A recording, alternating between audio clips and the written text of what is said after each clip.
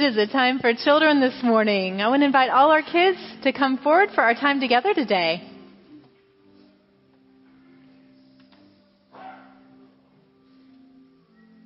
Good morning. Hi, Dylan. Good morning, Ryan. I know. You have to be a little gentle with them. That one's starting to wilt. Hi, Cooper. Hi, Wesley. Good morning, Michael. Hello. Hey, Bentley. Hi, Casey. Oh, not yet. You know it. Oh, not yet. Not yet. We'll get there at the end. We'll get there at the end. You ready? All right. Oh, because you know what these are. Tell everybody who's way sitting in the back, tell them what I have here. What do you call these? Dandelions. You know what? It was hard to find dandelions this morning. Everybody mowed their yard yesterday. But the gas station at Beltline in North Garland did not.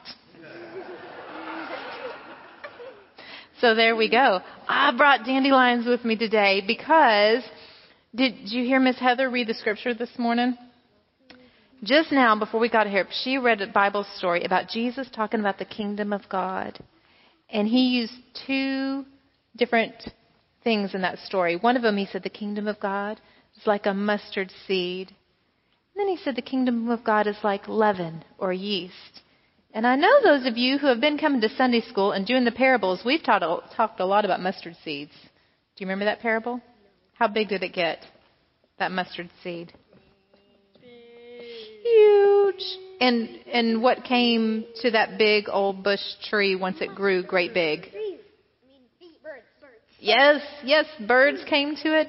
Now, I think we've only done the one in Sunday school just once about the leaven. And the woman mixed it with 3 measures of flour, which is a lot. And what happened to that that amount of flour? It made so much. I was thinking about mustard seeds, and the mustard seeds that they have in the Bible aren't like the mustard seeds that we have in our spice cabinet that you cook with at home. And, you know, those farmers back then, they liked mustard seeds about as much as your mom and dad probably liked dandelions. Because I'm telling you, when you're 5, dandelions are awesome. Stop it.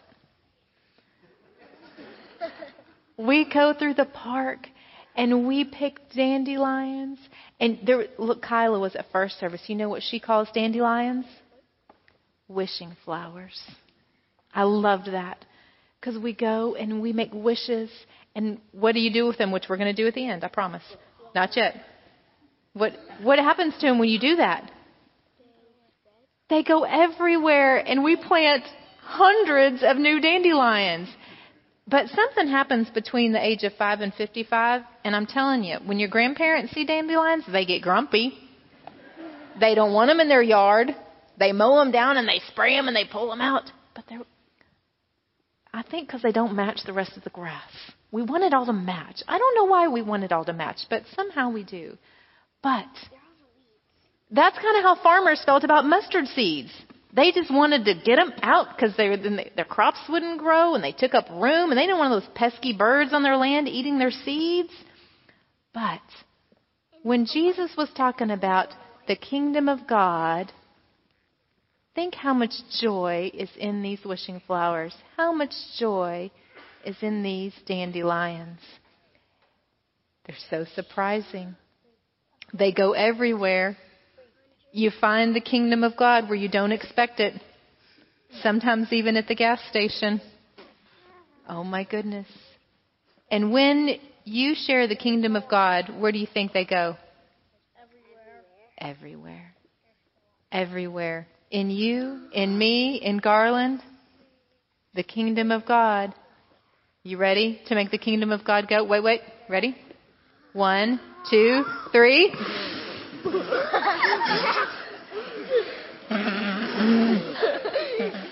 Oh, one more. Get it. Oh my God. All right. Got him up my nose. Yeah, sometimes you got to breathe in a little Holy Spirit, huh? I think so. And you know, here, come back and sit for just a minute. I need you to put one up my nose. Sometimes making the kingdom of God grow is easy. Sometimes you just blow, and there it goes. And sometimes, man, you almost have to spit on it and yank it and pull it and say, come on, kingdom of God.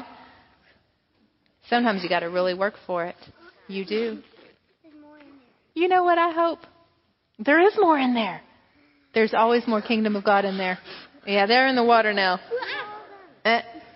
Stop it. I don't want us to spill the water and make Dr. Brian slip when he gets up here to preach. But I do pray that you always have that much joy. That you always have that much joy for God, for the kingdom. Let's give thanks this morning. You would get a hand? Up, Wesley. There we go. Everybody got a hand? Everybody got a hand? Got a hand, Michael? Wesley, up. What's wrong with y'all? Deep breath. Deep breath. As we say, Dear God, Dear God, we thank you for your joy, for your presence, for your love, for your spirit, for the kingdom of God in us and around us. We love you, Lord. Amen? Amen.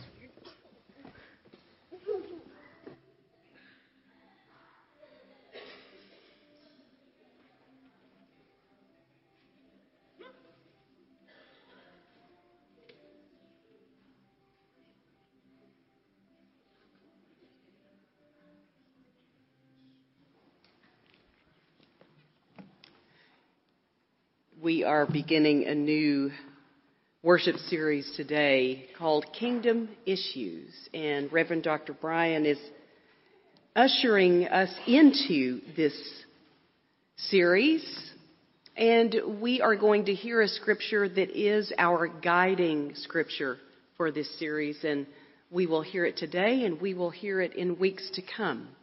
We are in Micah, the 6th chapter, and we will hear verses 6 through 8. Listen for the word of God. With what shall I come before the Lord and bow myself before God on high? Shall I come before him with burnt offerings, with calves a year old? Will the Lord be pleased with thousands of rams, with 10,000s of rivers of oil? Shall I give my firstborn for my transgression, the fruit of my body for the sin of my soul? He has told you, O mortal, what is good. And what does the Lord require of you but to do justice and to love kindness and to walk humbly with your God? This is the word of God for the people of God. Thanks be to God. Amen. Thank you.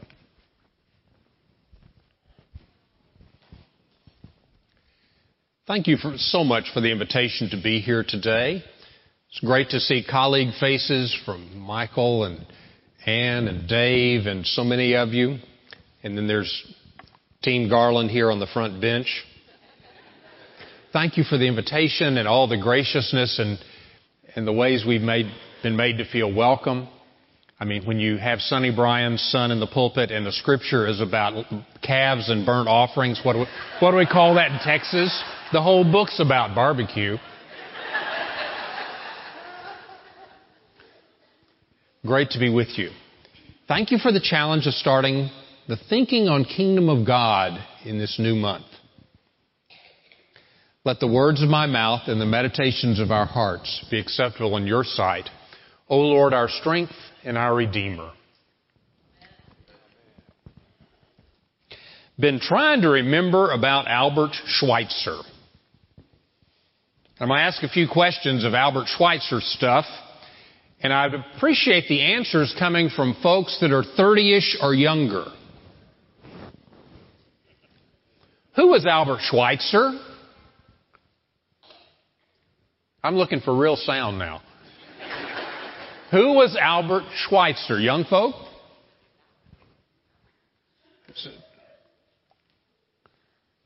Who was Albert Schweitzer?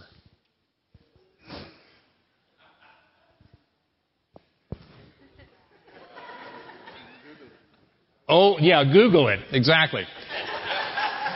But, well, while the young people are Googling, what does this say to the heart of those of you that are older, like I am, that a younger generation doesn't know who Albert Schweitzer was? We got some work to do, right? Tell those good stories. Okay, now we'll get past 30-somethings. Anybody? Who was Albert Schweitzer? What did he do? Played the organ. Exactly. We're going to get there. That's point 2. Thanks, Dave. He's always ahead. Yes, ma'am. What did he do? He was a physician. He was from what country? Germany. Exactly. Fleet would be so proud of you. And he was a missionary doctor in Africa, the Congo. Exactly. Built a clinic in the Congo in the early 20th century. Gave his life there. Win any prizes? Anything special happened from his work? Nobel Peace Prize. This man didn't even Google it, and he had that right there. Nobel Peace Prize. He lived the kind of life. Albert Schweitzer wrote 2 autobiographies. He wrote an autobiography, then he went out and lived so much more he had to write another one. That's a good kind of living to do at any age.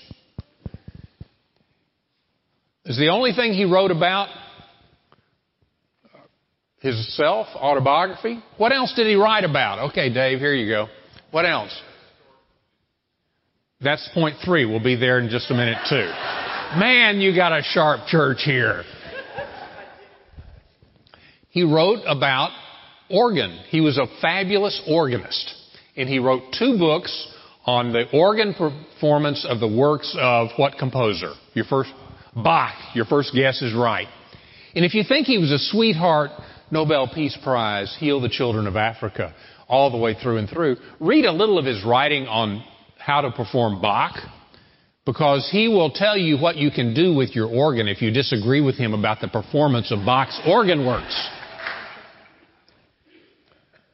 And he also had another whole career. He used the organ concerts in Germany to raise money for the hospital in Africa. Exactly. Yes, Gail. But he wrote books on another topic, too. Okay, I'm ready for that great answer you gave me a moment ago. What were they on? Quest for the Historical Jesus. In 1905, he published a theology work. He had used his study time to study the Gospels and the writings of Paul to ask, what is the real story of Jesus? Going after sort of just the core biography of Jesus, and then asking the question, what was the point? What did Jesus think his job description was? What was he trying to accomplish? This book was published in 1905 and translated into English in 1911. It was his second theology book, and the star of the Aggie Brain Trust here knew the title of the first one, too. What was the first book? Wasn't you. It was The Mystery of the Kingdom, 1901. Because Albert Schweitzer, when he summed up the whole life of Jesus after studying it long enough to write 2 books on it, Albert Schweitzer said the point of Jesus, the job description of Jesus, was not the cross. And he said the job description of Jesus was not to be the rabbi that taught us the parables and gave us the Sermon on the Mount. Albert Schweitzer believed that the whole point of Jesus coming and being with us and even dying was to proclaim that the kingdom of God is now. That was the point of Jesus. That was Jesus' job description, according to Albert Schweitzer. That the kingdom of God isn't someday when God gets around to it or when we finally behave. No, the kingdom of God is now. Forever now. That was Albert Schweitzer's lesson about the kingdom of God. Thank you all. You've worked very hard today, harder than most of the Christian congregations in the world. Thanks. So Schweitzer thought that the kingdom of God is now. Well, what's that kingdom like? It's like a seed that's already planted and is growing even if you can't see it above the ground yet. It's like the leaven, the yeast that a person puts in dough, and then you beat up the dough and it rises, and the good stuff happens mysteriously. You can't make it rise. You can't make a seed grow. God does that. But in partnership, these things that have already started and are already happening after Jesus' ministry is the kingdom of God growing now. What are some of the characteristics of that kingdom of God?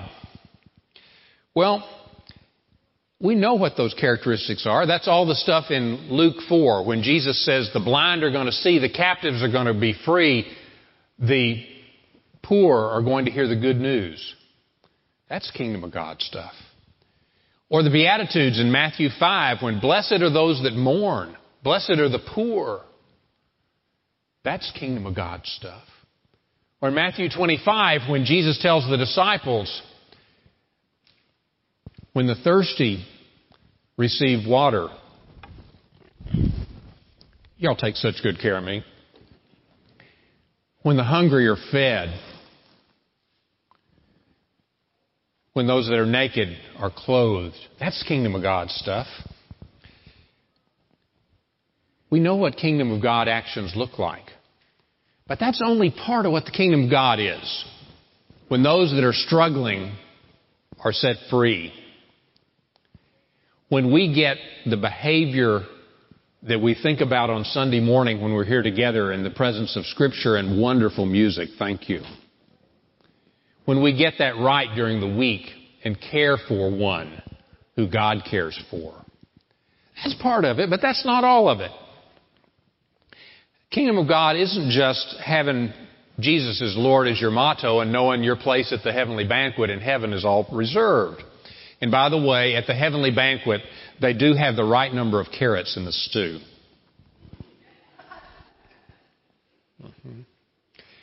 There's another whole layer to what kingdom of God means. And that's that the institutions and systems of the world also follow Jesus' justice and love. The gospel is both justice and love together. To say, Jesus loves you while my children are starving is not very good news.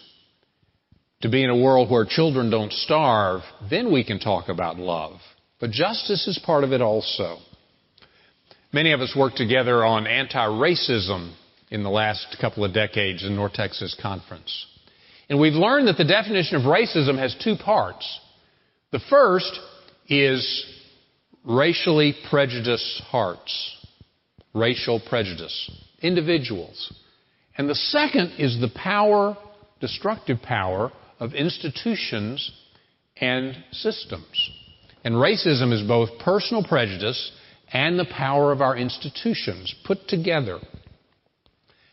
Now, I had to learn that the hard way because somewhere along the line I decided in my pastor's heart that if we could just straighten out one bigoted heart and another bigoted heart and my bigoted heart and more bigoted, someday we get to the last one and racism be over. I thought that. Not true. And from listening to the people of color in our team, I learned that they had a way of saying the same thing. Theirs was blackface in high place. If we get a blackface in a high place and a blackface in a high place and a blackface in a high place and a blackface in the White House and someday we'd get enough black faces and racism would be over. Even if that happened to hearts and faces, we're still stuck with institutions that grind up those who struggle. We're still faced with systems that are unfair. Lord help us, my business card, the first word on it is Southern Methodist University. What's that about? Even the institutions we love were set up to make it hard for those that struggle. So the kingdom of God is when we're both the individual behavior and we reform the institutions and the systems that grind up the strugglers. Which means we got some work to do in our friendships, in our family, in Garland, in Texas, in the United States, in the whole world. But the good news from Albert Schweitzer and Jesus is that this kingdom of God that has started is the only true future. That's what the last tomorrow is like, is the kingdom of God coming. There's no other future that's going to last. I've gotten to think a lot lately about dying, and I'm at peace with being dead. But what really frightens me is to stand before God, having spent my whole life perfecting my football game. I'm from Rice, so I don't care about football, but it's an example preachers use. At Rice, they teach you, when other people talk football, push it towards starting salaries.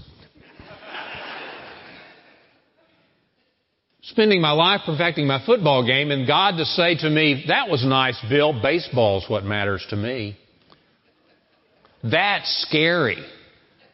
That any work, any achievement, any joy I'd found in life was in the wrong game. The kingdom of God is the only game in the world to come. The only game. But the world makes that hard to remember. Seems like the marketplace is the only game. Or security is the only game. But in fact, if we listen to Schweitzer, if we listen to Jesus, the kingdom of God is the only game that matters at the end. Because the kingdom of God is going to be what happens on the last tomorrow. We know a lot about how to be a part of this kingdom of God already. That wonderful Micah scripture about do justice, love kindness, and walk humbly with your God. That could be the pledge of allegiance of the kingdom of God. John Wesley wrote a version of that, again 3 parts, in 1739 for Methodists. It's called the General Rules. These are the 3 rules for how Methodists should behave. Number 1, do no harm. That's not just physicians, that's all of us. Congratulations to the newest physician in the room, too, who just graduated from Texas Tech. We're proud as a whole church. Do no harm, that's all of us, not just the youngest doctor. The second is, do all the good you can. And the third is, take advantage of the ordinances of God. That's old talk, and better authors in the 20th century have said, no, that's stay connected to God is what that means. Do no harm, do all the good you can, and stay connected to God. That'll keep you working in the kingdom of God. Now, if you go back and look online at what the general rules for Methodists are, you find more details. Wesley couldn't stop with just that little bit. So he said, do no harm, especially in the ways that are most popular in your society. And then he lists them. And a lot of them are things that go on forever, like gossip and violence. There's also some really charming ones, such as selling items on which duty has not been paid. Seems there was a problem with bootleggers becoming Methodists. What would be the list in our 21st century for Wesley if we wanted to do no harm, especially in the ways that are most popular in our society to do harm? And then that third one, take advantage of the ordinances of God, stay connected to God. Just in case the Methodists were going to mess it up later, he gave us the list. These are the ways to stay connected to God. The public worship of God. Hey, you're doing that in June, in summertime, in vacation time, you get extra points. Thanks for being in worship. Stay connected to God by the ministry of the Word, either read or expounded. The supper of the Lord. Family and private prayer. Searching the Scriptures. And finally, fasting or abstinence. You know the daily shape of what it means to work in the kingdom of God that's already started. You can learn it from Micah, you can learn it from Wesley, you can learn it deep in your soul, what it means to be faithful in the kingdom of God. I met a particularly faithful kingdom of God person a long time ago in East Dallas. Her name was Louise Jandrew. And Michael and all grins back there. You always got to remember Louise. Louise Jandrew believed everybody was going to heaven and said it that way. Now, I wanted to debate with her a little, but when you're 87 years old and have done what Louise Jandrew did, young preachers are smart not to debate. Just listen to Louise. You see, Louise, in 1929, her husband committed suicide in the stock market crash. And he left Louise in 1929 with 5 children and $11. How bitter could you be? And this lady wasn't bitter. She had hope for all of us. And Louise went to work long before women went to work. She went to work in downtown Dallas selling children's shoes at the Volk Brothers store. Anybody been here long enough to remember Volk's downtown? Yes. And she raised those 5 kids by herself. The oldest one became a Marine general who worked to win the Cold War. The next one became the head of radiology at Methodist Hospital, using science to heal us. Then one became senior vice president of Chase Manhattan Bank, where he made money for rich people. The one girl in the family was professor of English at Cal State Fullerton, where she helped a new generation make paragraphs and poems. But the spirit of Louise landed mostly in the youngest of the 5 that she raised by herself in the Great Depression. He was a sportscaster in Dallas. In fact, while he was a sportscaster in Dallas, he made a television ad for Falstaff beer, and our dear Methodist church ran him out of the church over that. Well, this boy became an actor. His name was Jerry Haynes, but nobody knew his real name because we all called him Mr. Peppermint. Louise's little baby became Mr. Peppermint, who spent his life making children a part of Dallas and Dallas a part of children. That's kingdom work. Louise and Jerry worked in the kingdom in their own way. Folks, Albert Schweitzer was working in the kingdom of God. Louise and Jerry were working in the kingdom of God. This now is our time to work in the kingdom of God for justice and love, for the care of the struggling, and the reform of their institutions and systems. The time to work in the kingdom of God, according to Jesus, is now. Amen. Thank you.